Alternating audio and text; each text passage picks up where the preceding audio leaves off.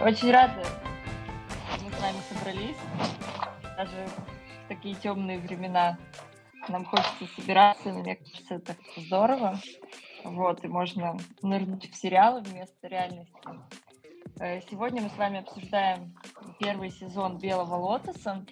Кто-то считает это драмеди, вроде так его жанр определяют, но для меня это в первую очередь социальная сатира.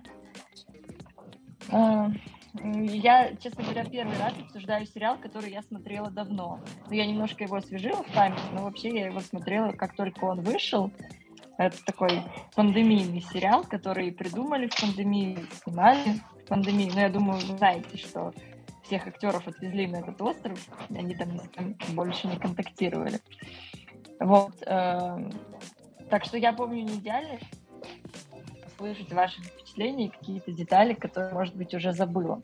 Вот, но мне этот сериал понравился, мне кажется, он очень, в нем постоянно такое напряжение, очень музыка крутая была, и все актеры просто реальные. Я вот проверила весь... Мы прямо этот... Да. Почти весь актерский состав был номинирован на Эмми. Мне кажется, это прям удивительно. И действительно всем персонажам веришь, при этом никому из них особенно не сопереживаешь, но это мы с вами тоже чуть позднее обсудим.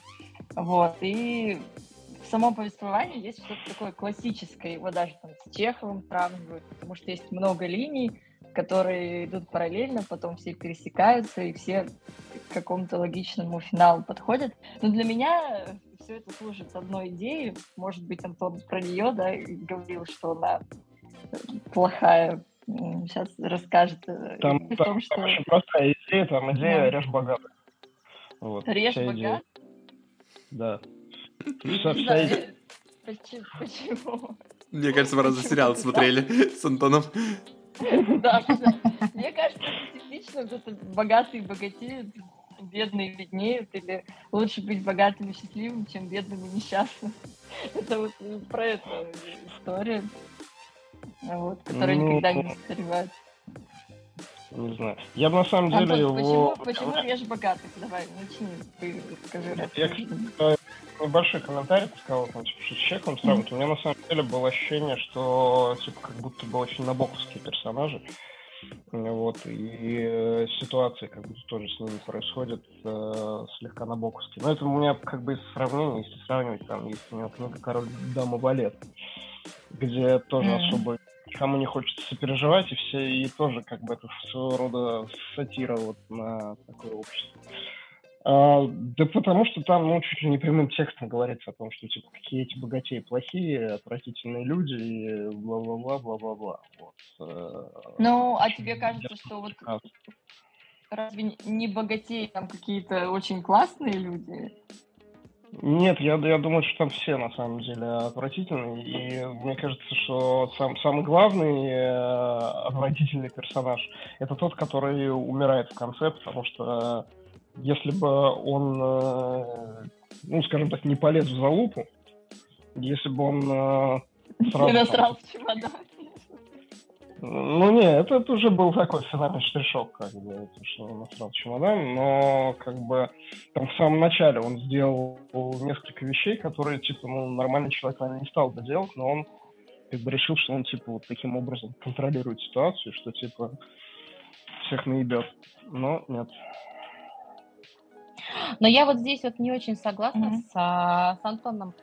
Точнее, согласна в том, что нет ни одного хорошего персонажа. Вот так, по большому счету, даже если мы не будем смотреть там богатые, бедные, просто в принципе нет ни одного хорошего персонажа, но по-моему, нет ни одного плохого. Да. То есть ни того, ни другого. Вот они настолько получились все. Понятно, что это сатира, понятно, что... И у меня самая большая была проблема сначала, то, что ты вот включаешься в это, и ты действительно начинаешь воспринимать как в жизни. Но вот, наверное, там на второй или на третьей серии надо прям так немножечко себя остановить и понять, что это все-таки сатира. То есть это все-таки, я бы не назвала это, знаешь, прям реалити-шоу, что ли. То есть это все-таки, здесь какую-то там мысль пытаются донести, не просто показать. Но, по-моему, здесь нету плохих, стопроцентных плохих, там каких-то антигероев и все. Просто вот все как в жизни. У всех есть плюсы, у всех есть минусы, у кого-то их больше. Вот вы, Да, кстати, согласна. говорите, что сатира, а я вообще не знал, что это за сериал, я почему-то думал, что это детектив. Я не знаю, с чего это так взял, я трейлеры не смотрел, я обычно, остерегаюсь такого, люблю получать, свежие эмоции, вот. И, получается, начал сериал, смотрю, первой серии показывают как раз вот этого тоже отвратительного персонажа, который муж, муж, который в аэропорту, и я почему-то подумал, что, однозначно его жену убили, вот. Потом дальше показывают, как они там прилетают на остров, я думаю, прикольный ход, типа нам показывают сразу, кто умер, а потом по ходу сериала нам покажут какие-то мотивы, там дальше тоже там в первой, второй серии показывают, какие отношения к этой жене там были у разных героев, я еще думаю, мотивы показывают, понятно, сейчас, значит, нам покажут сначала мотивы, а потом мы будем гадать там в последних сериях, кто убийца.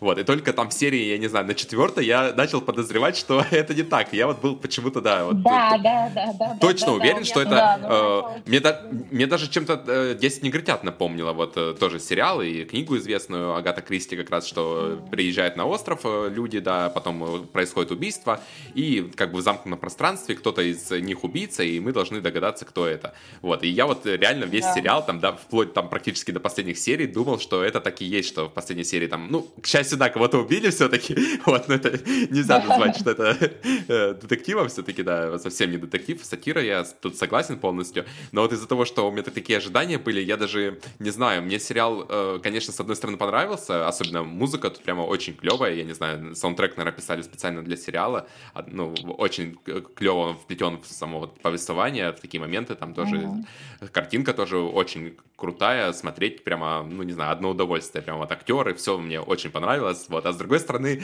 обманутые ожидания тем, что я ожидал немножко другого, я думал, тут будет какая-то, ты все хотел, чтобы женщину убили? Я думал, что нам покажут, какие-то мотивы разных героев, и что в конце вот покажут, что кого-то убили, и покажут убийцу, вот, а тут как бы упор совсем на другое, это, конечно, мои проблемы, мои ожидания, мои проблемы. Я согласна, что сначала кажется, что это будет вот это, как он называется, герметичный детектив, да? Камерный детектив, и это получился такой, знаешь, идеальный детектив без самого детектива, вот. С одной стороны, я, конечно, рад этому, потому что, детективов таких полно, и, снимать еще один детектив с таким же сюжетом, где там какой-нибудь неожиданный ход в конце был бы, и кто-то там вышел бы убийцей, а у нас жертва, вот понятно, кто был, это, не знаю, наверное, не завоевал бы он столько симпатий, вот. Я вообще, на самом деле, удивился, что такой сериал, столько премий взял, и вот его, я даже читал, по-моему, что это чуть ли не самый популярный сериал на HBO Max сейчас, и для меня это вдвойне удивительно, потому что сериал, по мне, он такой довольно, не хайповый, не знаю, как это выразить даже, вот, что не так много людей его видели, и вообще в целом, вот, удивлен, что столько наград он взял, так что не знаю, это неоднозначно у меня такое мнение по нему как-то вот вышло. Скорее понравилось, все-таки скорее понравилось. Угу. Спасибо, Том. Прикольно же, что вот это убийство вначале. Давай, Саша. Да. Я посмотрел в 2 прихода 2,5 серии этого сериала. Я ненавижу этот ужасный, отвратительный, мерзотнейший сериал. Я такого ужаса не смотрел, наверное, никогда. И вы думаете, что это говорит Антон, но нет, это говорю я. Тебе Антон покусал, что ли? Приплыли бревна к водопаду. А что тебе не понравилось? Я причем понимаю... Я объясню. Я понимаю, Полина смотрела его давно и пересказала, я знал финальный спойлер, и я вот недавно его тоже еще раз попытался посмотреть. Дело во мне. Я очень сильно не люблю истории про неприятных богатых, и, в принципе, про богатых. Мне они как бы не близки, возможно, у меня какая-то дикая классовая ненависть во мне начинает кипеть. И я смотрю на вот этих богатых идиотов и такой, типа, мне всегда не интересно смотреть эти истории про богатых и про идиотов. Это первое. И второе, можно сказать. Третье. Я не люблю сериалы, где мне некому сопереживать. В какой-то момент я даже этому додику отцу, у которого отец оказался геем, начал сопереживать, потому что больше некому. Саша, мальчику, у которого Nintendo уплыл. Смешно. Смешно, но нет. Он просто как мебель там стоял, и вот.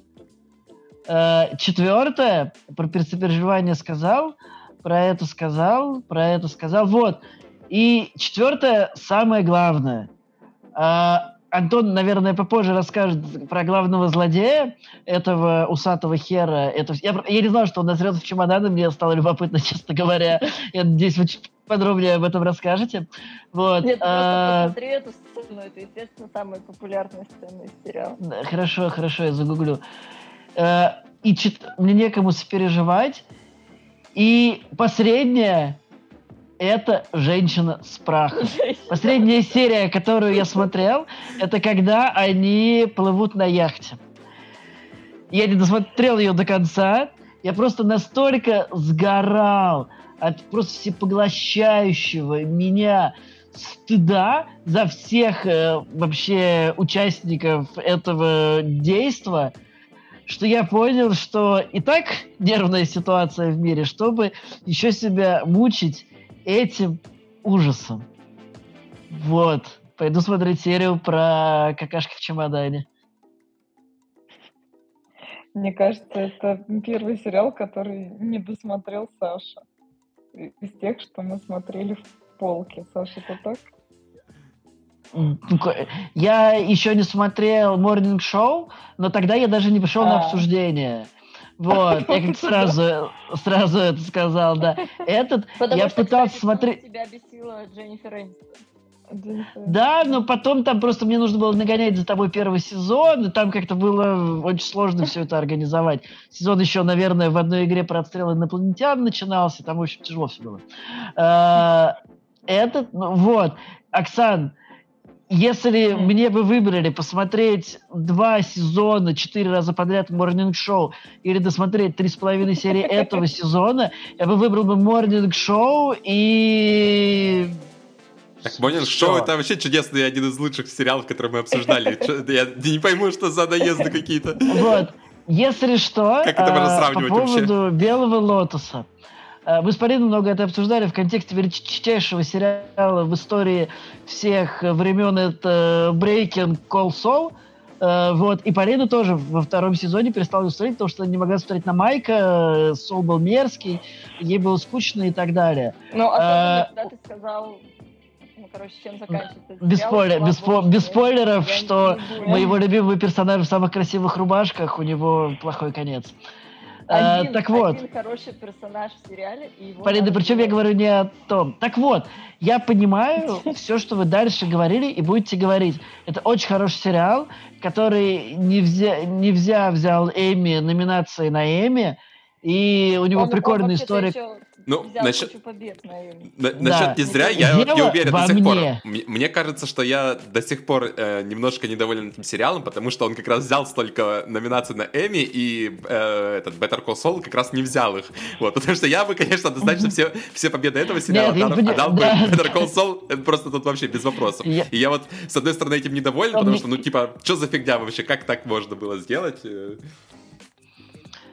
Почему Начо не дали Эмми, я тоже никогда в жизни не смогу понять.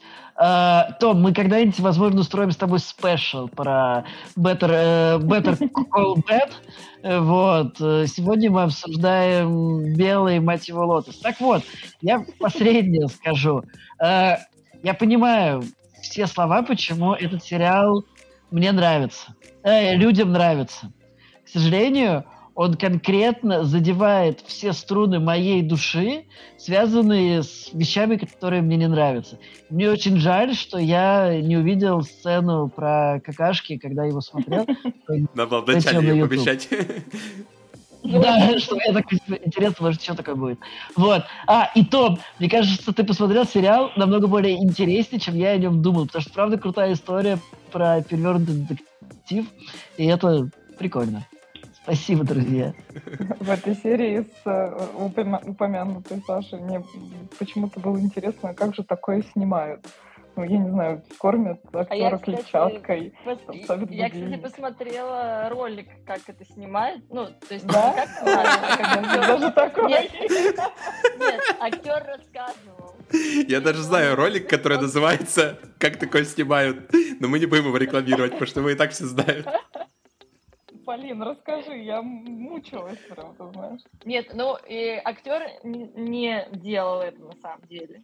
Это сразу важно сказать. Нет. Но это то же самое, что в первой сцене, там, или в какой, когда показывают крупным планом как раз член этого актера, да, или, яйца там, да. Это тоже, на самом деле, накладной был, я тоже где-то это чисто в интересных фактах натолкнулся, что это не актер, конечно, снимался, потому что я немножко с этого, конечно, офигел, так прямо этот показывает.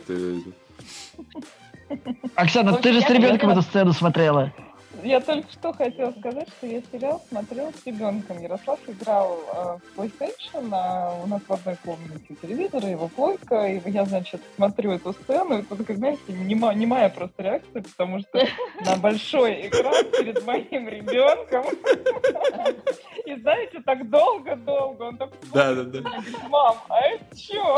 Ну, намекая на то, что я смотрю непотребный контент. Я говорю, что я не знаю, это Саша Дученко сказал смотреть. И что самое главное, ребят, я не поняла, а зачем? Ну, то есть, вот к чему было... Вот да, вот у меня тоже вопрос. Зачем режиссер? Вот, да, я не понимаю, мне кажется, это было совершенно излишне. Вот без этого можно было бы обойтись. Эпатаж. Ну, да, мне кажется, да, они просто выбрали вот такой тон, чтобы сделать еще одну изюминку. Все ради того, чтобы Эмми получить. Нет, ты знаешь, мне кажется, они вообще, вот чем мне, в общем, понравился этот сериал, и мне кажется, что жалко, конечно, что Саша не досмотрел, но по большому счету он в каждом, то есть, вот, грубо говоря, этот сериал триггернул, и каждый персонаж в какой-то серии триггерит зрителя. Понимаешь? То есть, вот почему я не могу сказать, что я прям фанат этого сериала. Я не могу сказать, что он мне очень понравился, и что я его могу занести даже там в какие-то топ какой-то своих любимых. Нет. И вряд ли я его там буду пересматривать. Но стоит ли посмотреть? Я скажу, ну да, наверное, стоит. И самое главное, вот я говорю, триггерит зрителя. То есть каждый, даже, казалось бы, самый не первостепенный актер, не актер, персонаж, с каждым случаются какие-то вещи, когда ты думаешь, ой, ну прям бесит. Ой, ну прям... И вот мне кажется, вот это вот натурализм, он тоже для того, чтобы, ну вот взбесить, что ли, не взбесить, вот это вот, чтобы вот это, ну вот типа, вот это зачем, и вот, ну то есть вот какие-то вот такие чувства пробудить, не самые положительные, я бы сказала. А если говорить Оксана, про жанры? Да, про свои вообще впечатления, да, помимо...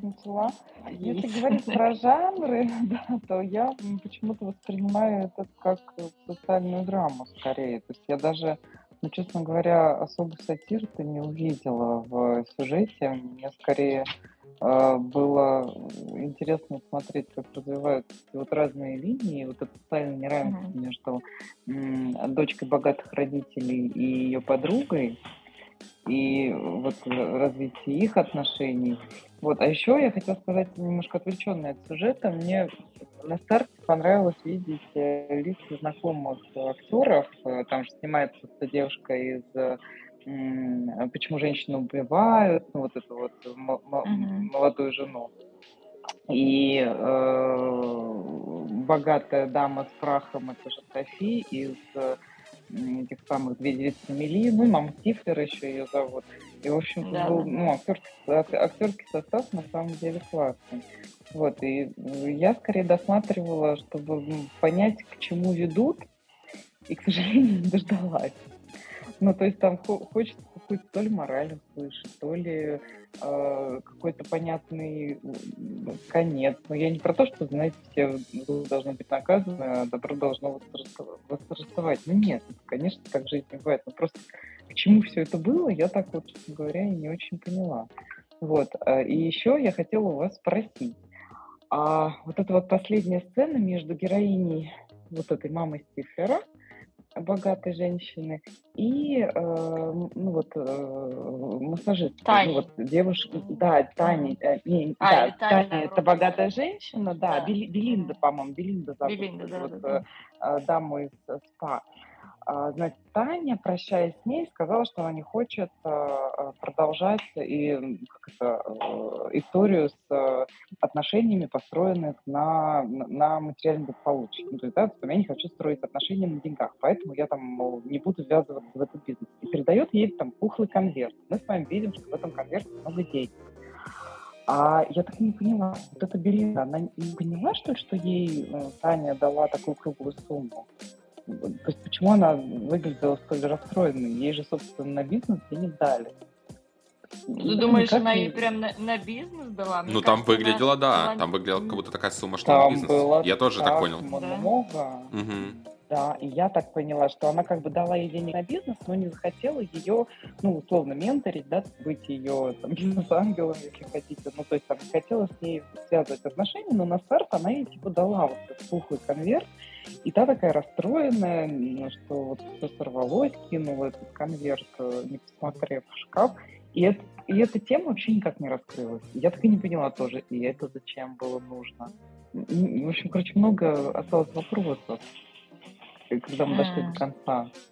Вот у меня такое вот ощущение незаконченности. То есть мне сериал понравился, я его считаю социальной драмой, но у меня есть вот такое послевкусие, что меня все-таки обманули и не рассказали до конца. Даже, знаете, вот это вот, значит, молодожен убил чувака, ему вообще ничего, совсем. Это нормально. Вот в этом как Он-то раз залез. фишка, в том, что таким богатым, как бы, за их проступки, им все сходит с рук. А взять всех, получается, те, кто были, бедные, да, может, даже не бедные, в общем, в другой категории, все их ошибки, там, все их какие-то вещи были наказаны сурово. Взять хотя бы парня, который хотел выкрасть украшения. Кая, да, и про него тоже не раскрыли тему совсем. Наверное, да. Нет, по нему понятно, что он сядет в тюрьму, скорее всего. Да. Не, кстати, не знаю, в Америке, мне кажется, это норма убить кого-то, если к тебе кто-то залез, и за это тебе ничего не будет. Я тут даже никакие параллели не провел с тем, что богатый, потому что, чувак реально залез в номер и, напугал, и все это, ты еще и насрал, не знаю, тут, мне кажется, все довольно-таки однозначно. Нет, слушай, закон это одно дело, но все равно, представь, ты убил чувака, ты как бы после этого просто встряхнешься и пойдешь, как вот это сделал. Не, это да, чувак... какая-то. Не, это понятно, я имею в виду со стороны закона, тут как бы, мне кажется, если к тебе залезли в дом, и в Америке кто-то к тебе залазит в дом, и ты его убиваешь, то, насколько я знаю, там особо, к этому так, спустя рукава относятся, если была причина, скажем так, если не случайно там, тут как бы, да, все вроде однозначно. Чувак залез в номер, напугал, и, чувак его случайно убил. Так что... да, просто вопрос в реакции вот этого. Не, в реакции, тут чувак вообще ненормальный, я считаю, как бы он, явно, во-первых, там раздул, да, из мухи слона, и вот это все, то есть он какой-то такой, знаешь, психопат немножко как будто, потому что, очень много прослеживается такого, что было вот, на что он там внимание уделял и все прочее, да, вот, то есть чувак явно нездоровый, и тут как бы, да, это, с его реакцией можно поспорить, нормально это было или нет. Вы говорите, что нет каких-то положительных персонажей. Мне кажется, что, скажем так, ближе всего к персонажам положительным, у кого самый приятный исход, это как раз мальчик, как Квин зовут, который в итоге сбегает, чтобы быть с гребцами. Да. За мечтой, да, Полин? Да. Такая милая линия. В некотором роде да. То есть я тоже под конец, в принципе, подумал, что пацан, там, единственный, который там, типа, вроде как бросил вызов всему этому делу. С другой стороны, ты смотришь на него и думаешь, типа, блин, тебе же всего 16 лет. Как бы, а не глупо ли это, на самом деле, вот этот вот поступок? Ну, а чувака, которого подставили, тоже, он же тоже вроде как, ну, такой, ну, мне кажется, положительно показанный герой, которого просто оказался не в то время, не в той ситуации, да, его подставили. Ну, конечно, можно сказать, да, что все-таки он сам полез, да. Ну да, что он все-таки в конце, да, склонился. Ну, типа, изначально его показывали как положительным персонажем. Мне кажется, что он не хотел, там до последнего сомневался, говорил, что это ему не нужно, все остальное. Его, типа, вот девушка склонила, и да, в итоге он пошел все-таки, да, напал, своровал. Вот, ну, изначально, мне кажется, он показан как раз как положительный герой был. Но в конце, я так понял, его поймали все-таки. Да, его поймали, конечно. По-моему, там однозначно, да, что его поймали, он взял в тюрьму, там. Ну да. Ну, ему хотя бы какое-то сопереживание есть, на самом деле, все-таки. Ну, у меня лично, не знаю. Ну, в целом, когда смотрели эту сцену, где он, ну, вот добрался-то в этот номер, у меня ребенок так сопереживал, значит, этому Каю, и он говорит, мам, сейчас вот он, наверное, скажет, что, типа, я пришел починить ваш телевизор. То есть мы ждали, что он придумает какую-то причину, почему он, ну, как бы, по сути, служащий отеля, оказался в номере без постояльца. Ну, почему он не сообразил? Ну, то есть, как-то вот, мне кажется, тоже не очень продумано. А там не было вариантов. Он же был в маске в этой. Не, маску он потом надел. Да, маску он потом надел. Да, у него не было вариантов говорить, что он починил телевизор, потому что он вот прям только перед тем, как она зашла, он закрыл сейф. Снова открыть он его не успеет. Там, типа, по-моему, даже акцент был на том, что от него звук, ну, то есть кнопки пищат, дверца там, типа, со звуком. То есть он не смог бы положить обратно то, что выкрал. Вот. Да, поэтому, если бы он попытался ей там соврать, что он типа просто пришел починить телевизор, там, служащие все дела, то он тем самым себя только бы еще больше подставил. Да, наверное, Антон прав. Вот. Поэтому, собственно говоря, то, что он нацепил маску и попытался вот таким образом как бы избежать всего этого, это, наверное, был единственный возможный вариант. Но он привел, собственно, к тому, к чему привел. Ну и, кстати, получается, что вот для этой пары, ну, богатых мазбахеры, как у них фамилия, все сложилось тоже очень хорошо, потому что этот инцидент эксплуатил, муж почувствовал себя героем, и у них все снова окей. Ну, типа, да.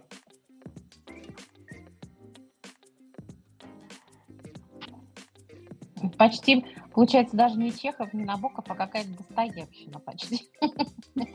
Да нет, в Достоевщине все было бы гораздо мрачнее. А вам, кстати, не удивительно было, что этот сериал продлили на второй сезон? Я вот до сих пор не понимаю. Да. Это продлили его все-таки с этими же персонажами, или это будет полностью, типа, антология такая, нет. другой... совсем это другие будет, герои? Да, это будет антология, но там будет один персонаж, наш любимый, который перейдет из первого сезона во второй, это вот эта женщина с прахом. Даже так. Снова поняли. Стифлера. Ну на этот раз приедет с прахом этого мужика. Хорошая догадка. Он же умирал, да. Да, она говорит, что смерть — это единственный как-то иммерсивный опыт, который я еще не испытала. Вот, и еще там будет Майкл Империоли из клана Сопрано, актер. Вот, и они поедут на Сицилию на этот раз. О, Сицилия, блин. Буду смотреть второй сезон только потому, что на Сицилию едут. То есть там уже новый отель будет? Ну, может быть, это сеть, и будет просто другой Белый Лотос или другой отель. Не знаю. Про отель не знаю. Ну, кстати, как вот вам... Там же очень природу красиво показывают. Да, музыка и природа, мне кажется, это вообще лучшее, что есть в этом сериале, да. Только вот музыка и этот, я готов только ради этого смотреть, потому что, ну, такой потрясающей музыки подобранной я давно просто не помню в сериале. Вот просто вообще до мурашек реально каждый раз. Я должен согласиться насчет природы. Природа действительно прекрасна. И, в принципе, я смотрю на все это, такой думаю, блин, хотелось бы приехать в какой-нибудь отель вот так вот отдохнуть. Особенно сейчас. Очень красиво. То есть это скорее реклама оказалась, наверное, такого отдыха. Кстати, может быть, и реально есть какой-то белый лотос. Интересно, надо посмотреть. Не, ну это реальный отель, кстати. Это же отель, который Four Seasons, то есть это известная сеть отелей во всем мире. Ну, такие типа классом выше Хилтона, как я понимаю, вроде Four Seasons считается, вот. И ну, это не то, что реклама отеля, потому что там это не упоминается, да, но отель самый что ни на есть реальный, да, так что, возможно, на Сицилии тоже будут использовать эту же сеть отелей, хотя, посмотрим. Как вам линия молодой пары? Она же тоже достаточно. Мы просто за одну линию вот сейчас все зацепились, а вот эта вот линия, это молодой пары, вот этого, там же тоже прям такая драма разворачивается. И я должна сказать, что меня жутко, просто невероятно начало. Сначала нормально, а потом в течение всего сериала, как она ходит с одним и тем же выражением несчастного лица, это вот Александра Дадарио. Вот, да, мне она, кстати, кажется, очень слабой актрисой. Просто вообще. И я уже под конец сериала, пожалуй, единственное, кто меня очень сильно бесил, это вот она была. Да, мне тоже не нравится, согласна. Меня на самом деле тоже очень сильно бесило. Меня бесило то, что, типа, в принципе, вот как это все задано, что, типа, ой, мы так мало были знакомы, решили пожениться, и я как бы тебя совершенно не знала, но решила выйти замуж, и я такой думаю, ну ты вообще, что ли, дура? То есть, там же очевидно все вот с этим мужиком, ну, то есть, насколько может быть такое, что вот глаза у человека были закрыты? Деньги. Опять же, деньги, наверное, да. Абсолютно. Она же потом даже, там, по-моему, дальше она где-то даже и говорит, и не скрывает. То есть, понимаешь, то есть она за деньгами. То есть ее с ним познакомили, да, по-моему, кто-то ее знает, там же вот рассказывается, кто-то с ней познакомил, и все, и вот она за деньги, там были знакомы совсем недолго. Просто другое дело, что она там понимает, что она с ним не сможет из-за деньги, видимо, с ним и с его мамашечкой. Не, ну в конце-то все равно однозначно показали. Да, это мне очень понравилось. Это вот ну, мне на самом деле понравилось, что тут как бы, да, поставили точку практически во всех отношениях, что нам показывали там в семье, вот тут вот показали тоже, да, что она в аэропорту все-таки пошла на этот шаг и согласилась быть с ним, как я понимаю.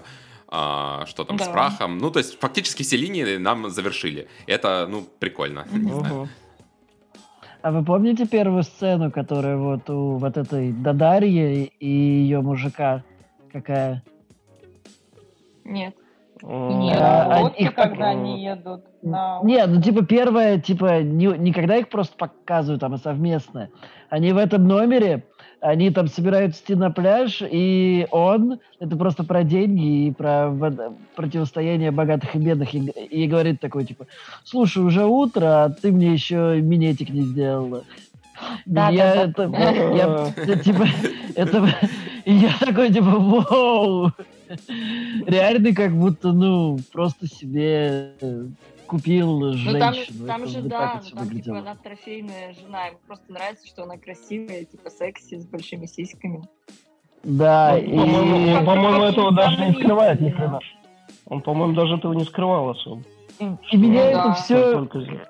типа, если что, я вот эту первую половину первой серии смотрел полгода назад, и мне это так просто запало в душу, вот эта вот ужасная вообще модель, которую, рассказывает и транслирует этот сериал, что я, в общем, прям пошарашен от всей этой правда, просто самый грязный и неприятный сериал, который я когда-либо смотрел. Я продолжаю возмущаться. Господи, почему же он тебя прям так... Триггернул. Задел струнки души Саши.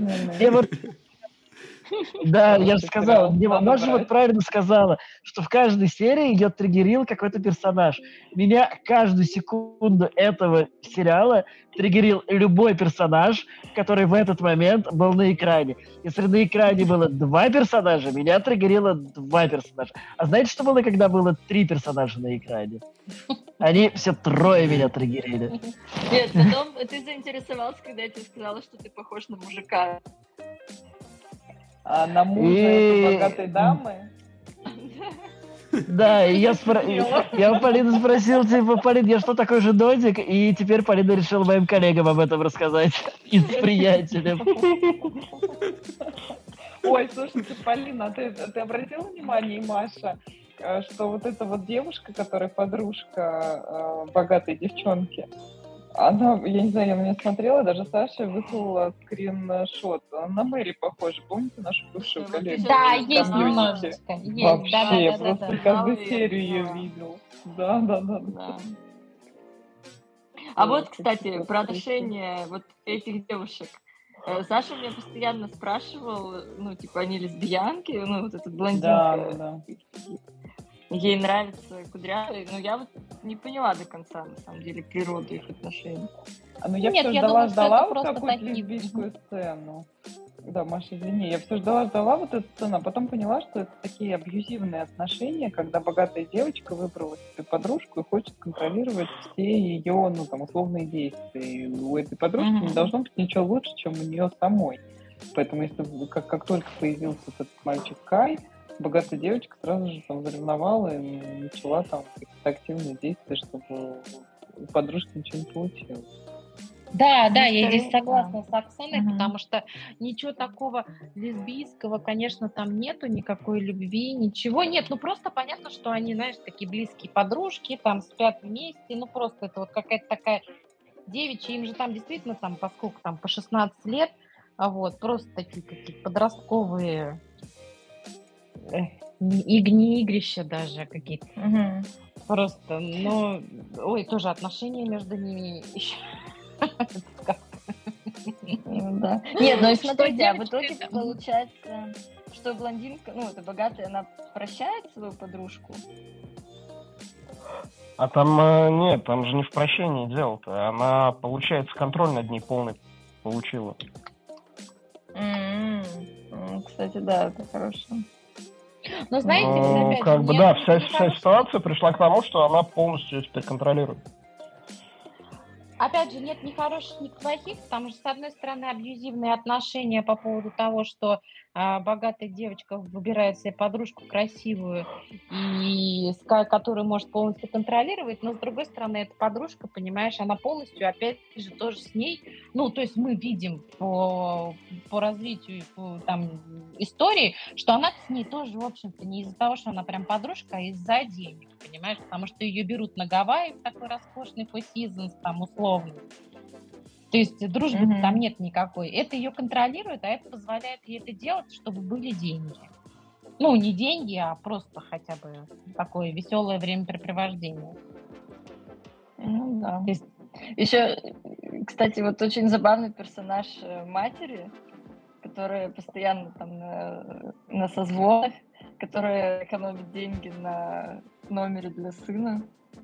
Мне показалось тоже Да. такой яркий персонаж. Ну, я верю. Мне кажется, очень правдоподобно. да, все достаточно правдоподобные на самом деле. Есть, конечно, в некоторых перегиб, но, наверное, поэтому и триггерят все, потому что слишком похоже на правду.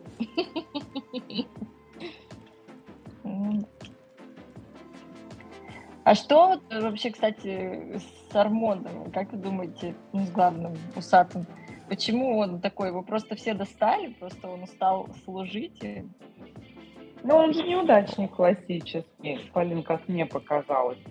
Он как бы администратор в отеле, и он, кажется, даже упоминал, что это было там какое-то из понижений. То есть он из-за своего там алкоголизма и других пристрастий потерял, кажется, возможность сделать карьеру, если я правильно поняла.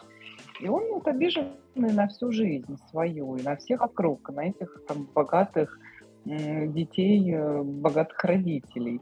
Вот, и мне кажется, что это вот его личная там драма, связанная с тем, что он сам накосячил и расплачивается за это. Но хочется же кого-то другого винить. Вот он и винит. И при этом, работая в обслуге, он ненавидит всех. Ну да. Ну, кстати, вот по поводу него у меня была вот такая мысль, ну, то есть я смотрел на него и такой думаю, блин, это же не такая какая-то там, типа, суперсложная ситуация, вот, из которой там, типа, невозможно никаким образом выкрутиться. Что ты сразу в залупу лезешь и всех обманываешь? Он выглядел для меня, ну, то есть я в него не очень верил, вот, в это его такое поведение, потому что, типа, вот когда ты работаешь в ивентах, там, типа, тоже, в том числе, там, с богатыми клиентами встречаешься, тоже всякие ситуации бывают, много там всяких ситуаций рассказывали коллеги, и они всегда как-то, ну, могли там найти какой-то подход, могли как-то сгладить углы. Но никто не лез вот в такую жесткую залупу, потому что, ну, это поведение как бы человека, который там, типа, первый год работает вот в этой индустрии. Да он просто всех ненавидит. Так для него Нет, это мне игра. кажется, Не, для него это игра устал. была. Он же говорил про это даже, что да, он вот так вот ведет с ними специально. То есть, мне кажется, он специально так ведет, чтобы на грани, грубо говоря, проходить и при этом убедиться, что он самый умный. То есть, что он все равно окажется в победителях, не даст желаемое, ну там, тот, кто клиентам своим, кто просит у него, да, что-то. Вот. И тут вот его, да, жестко так обломали, потому что он на это не рассчитывал. А так, ну, мне кажется, он даже не понимал ставки, какие. Просто это очевидная глупость. То есть, как бы люди обычно, ну, вот как раз на таком очень быстро как бы сливаются. А он, типа, вроде бы как в этом бизнесе очень давно. То есть, как бы, Ну да, вроде да. бы как Мне он вот очень интересно давно этим занимается. другими. И при этом попасться вот на такой фигне. Ну, то есть, реально, ну, то есть, это полная фигня, вот на таком взять и прогореть полностью. То есть, как бы, вот я в это не очень верю. Ты имеешь в виду на таком, Антон, что он номер не давал? Ну, то, что он, типа, ошибся с номером и начал что-то там, типа... Так, ну, а что бы он сделал? Способ... Он же не мог ничего сделать фактически. Он поселил Он в один сделал... номер 2 человек. Ну, две разных Он, кстати, семьи. не сделал ничего. Потом к нему пришел этот мужик и такой, типа, сделай для меня и моей трофейной жены романтик. И Ну, он такой, типа, это было у меня тупо. отличная идея. Да. Это реально было тупо. Я не знаю, это прямо, да, на грани так, ну, я не знаю, да, это... Я вспомнил, даже это просто идиотизм. Вот я вспомнил еще... Я вспомнил, что еще меня взбесило в этом сериале. Что все персонажи идиоты. И они все принимают какие-то огромное количество тупых, неправильных решений. И там вот в этой серии, когда я закончил, там вот в начале вот эта штука с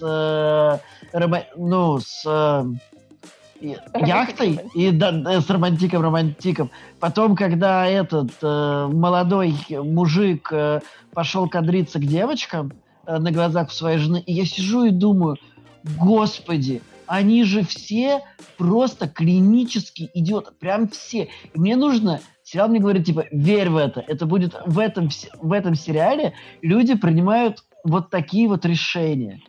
Ну и, в общем, ужасный сериал, ребят. Ты, типа, не веришь? Я верю, мне кажется... Да как в жизни так же? Ну да, мне тоже кажется, Саша сильно преувеличивает.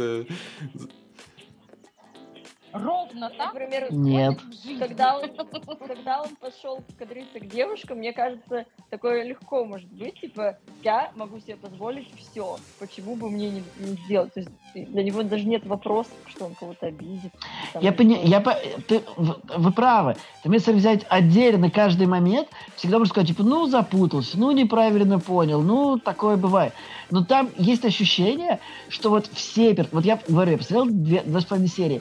Все персонажи, всегда, когда у них были, в общем, возможность принять решение, они всегда принимали плохие решения. Просто всегда. Решения такие, типа, я идиот, я принимаю это решение. Ну, это сатира, тут же выкручено все на 100%. Это... Не, ну тут... Тут специально выкручено все на 100%, ну, потому что это так и должно быть в таком жанре, да. Это как, я не знаю, Don't Look Up, там тоже такие же решения принимают персонажи, условно говоря, только там еще больше выкручено это. Абсолютно. Ну, еще один фильм, который я терпеть не могу. Давайте по очереди. Да? Маша, что сказать? А самое главное, что почему еще... Вот здесь так видно, потому что действительно вот то, что я с Сашей согласна, то, что все одновременно принимают решения. Но когда ты или там твой знакомый в жизни принимает решение, ты же не видишь всех вокруг. А когда ты видишь всех вокруг, и ты понимаешь, блин, да ну все вообще, вот все идиоты. Вот мне-то как раз и то, что вот он пошел заигрывать, мне кажется, здесь, знаете, еще действительно показаны дурацкие решения, очень выбрано здорово все возрастные и гендерные вот эти категории, потому что когда взрослый мужик идет кадриться к молодым девушкам, это показано такой вот абсолютно типичный взрослый мужик с деньгами, который считает, что он может закадрить любого. Неважно, как он выглядит, неважно, что он говорит. Мне кажется, вот я-то в этом ничего не увидела. Вот это прям жизнь. Ну да, мне тоже показалось очень естественно. И мы просто со стороны здесь нам показывают, как это смешно и нелепо выглядит. Вот и все.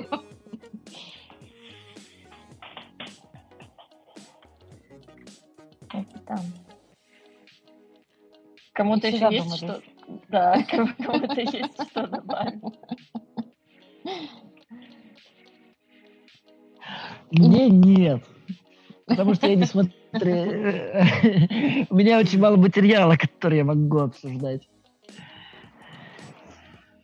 И мама Стифлера та же самая со своим вот этим прахом, который носится, тоже же, мне кажется, ну просто вот отличнейший персонаж. И она тоже бесит в каждой сцене со своим там заламыванием рук и там со слезами и совсем, ну не знаю, мне кажется, что прям герои очень классно показаны. Прям просто всех придурков собрали в одном месте.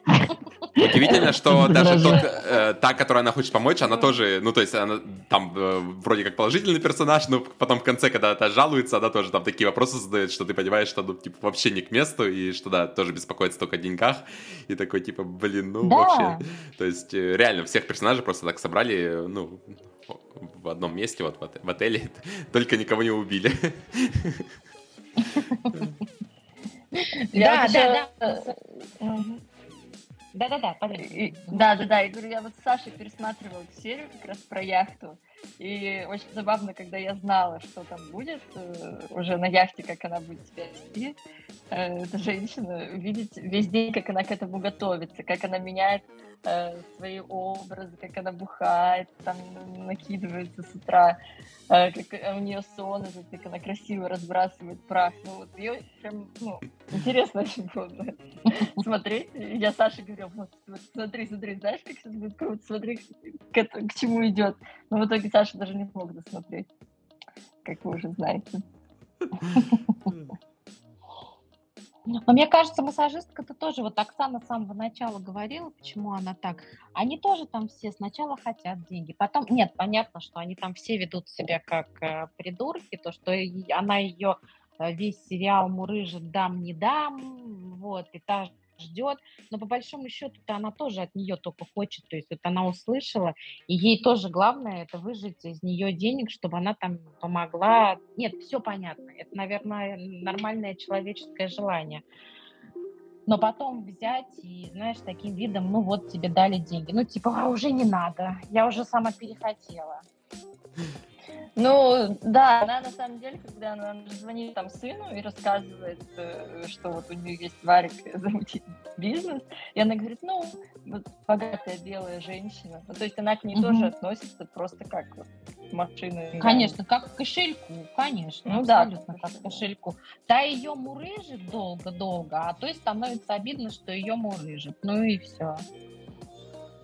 Ну да, ну вот, кстати, я-то забыла этот момент, то, что Оксана сказала про большую пачку денег, и тогда действительно непонятно, почему она себя такой использованной чувствует, если, в принципе, ей помогли. Чего она хотела, чтобы о ней заботилась эта женщина долго? Ну, видимо, да. У той появился новый интерес. Но все равно кажется, что эта Белинда так и не поняла, что там деньги, потому что заканчивается сериал тем, что служители отеля встречают новую команду, я имею в виду новых постояльцев, и среди них Белинда, то есть она не открыла свой бизнес. Да, может быть, она и не хотела. Так, может, она не хотела, да. Мне кажется, она и не хотела, понимаешь? Здесь же тоже вот эта вот проблема, то, что я хочу денег, но я совершенно не знаю, что с ними делать. Не знаю, что с ними делать, может, да. То есть, вот тебе дали деньги, на, иди, увольняйся, открывай. Но я же не знаю ни как, ни что. Вот мне чисто теоретически хочется, чтобы пришел какой-то, как ты говоришь, бизнес-ангел. И мне здесь вот все организовала, я вот буду такая вот прям вот это вот ходить важно и всеми командовать. Профессионально, да. А на самом деле вот тебе там сколько там тебе дали, вот иди открывай. Но нет, я буду также дальше в обслуге работать и ничего сама не открою. Ну, в общем, мы с вами пришли к тому, что богатые и бедные одинаково невыносимы. Но при этом нам понравилось на это смотреть. Кроме Саши. Это важно. Не, ну второй сезон, я думаю, будет интересно глянуть в любом случае, да, то есть я скорее жду второй. Он, я так понимаю, скоро будет, да, потому что этот сериал уже давно же выходил, да? Он прям скоро, кстати, какого-то октября, вот надо проверить. Сейчас посмотрю. Я буду точно смотреть. Я тоже буду смотреть второй сезон. Мне интересно, на чем они там сконцентрируются. Может, нарушим нашу традицию, будем теперь вторые сезоны обсуждать, потому что очень много сериалов, которые мы как раз обсуждали, у них будут, да, вторые сезоны, те же самые Slow Horses, я вот тоже хотел бы второй сезон обсудить, когда он выйдет, например. Ну да. Я вот сейчас досматриваю «Засланца из космоса и очень смеюсь. А у нас что-то там была одна серия во втором сезоне, когда мы решили не смотреть, нас выбесило. Но потом мы все-таки... мы продолжаем. У вас очень легко, да? Вы выписите, вы дропаете сериал, так смотрю. Вас это Саша. Да нет, там просто вот это, когда началась очень комиксовая история про перемещение во времени, я такой, типа, блин, опять. Вот. Да, и я такой, да, и плюс... Да, и плюс вот это вот, ну, мне кажется, ездить на... Ой, он такой инопланетянин, но нет, он становится человеком, но он же такой инопланетянин, но нет, он становится человеком, но он же инопланетянин. И когда ты уже смотришь это уже на протяжении 30 серий, ты такой же, я понял, дружок. И он пит перестал есть, что, честно говоря, я как личное оскорбление воспринимаю. Вот. Мы перескочили на другую тему. На другой сериал просто. Решили его захватить. Нет, там просто было круто, когда в первом сезоне расследовали убийство, и все, и не было глупостей про кучу видов инопланетян, про путешествия во времени, про что-то еще. А здесь очень-очень много всего. Хочется просто, чтобы расследовали убийство и смеялись. Все. А не вот это все. Давай, Тома, ответим. Мне кажется, лично мне кажется, что если мы первый сезон обсуждали, то можно обсудить и второй. И так и анонсировать. Дорогие друзья, мы обсуждаем второй сезон. Вот ссылка, где мы обсуждали первый. Если кое-кто смонтировал ее, конечно. Это ты про что говоришь?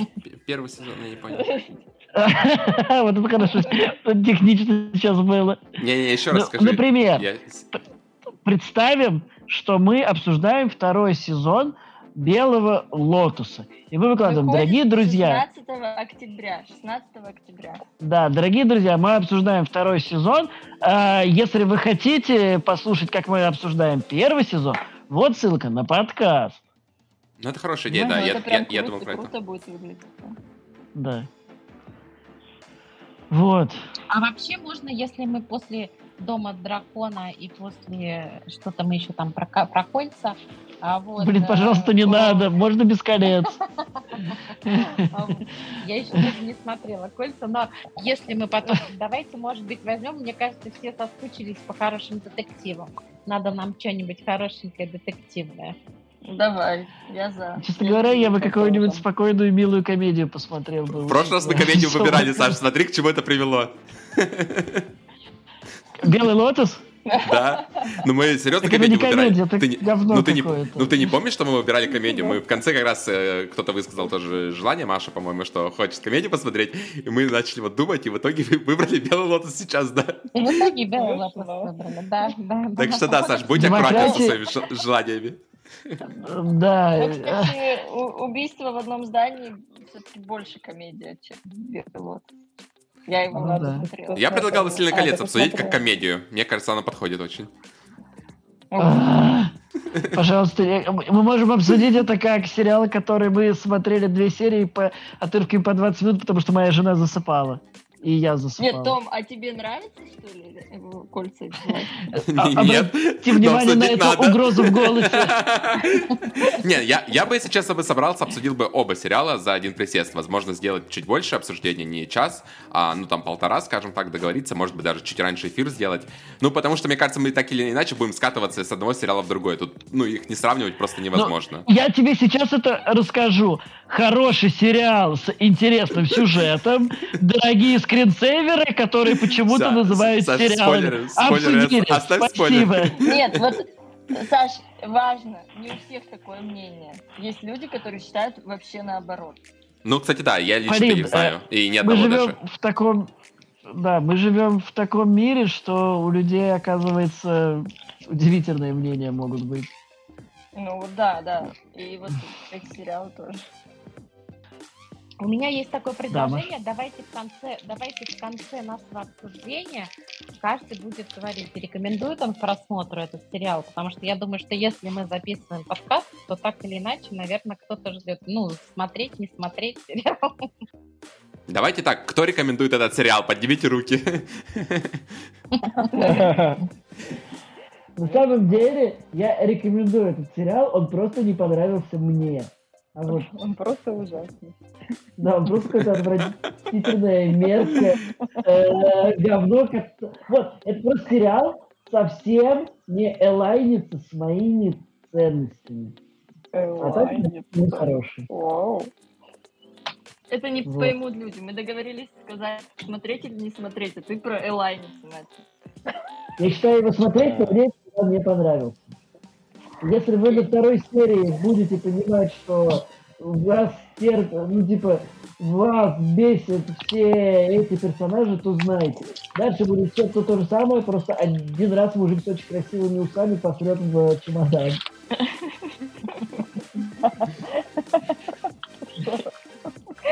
Так, ладно.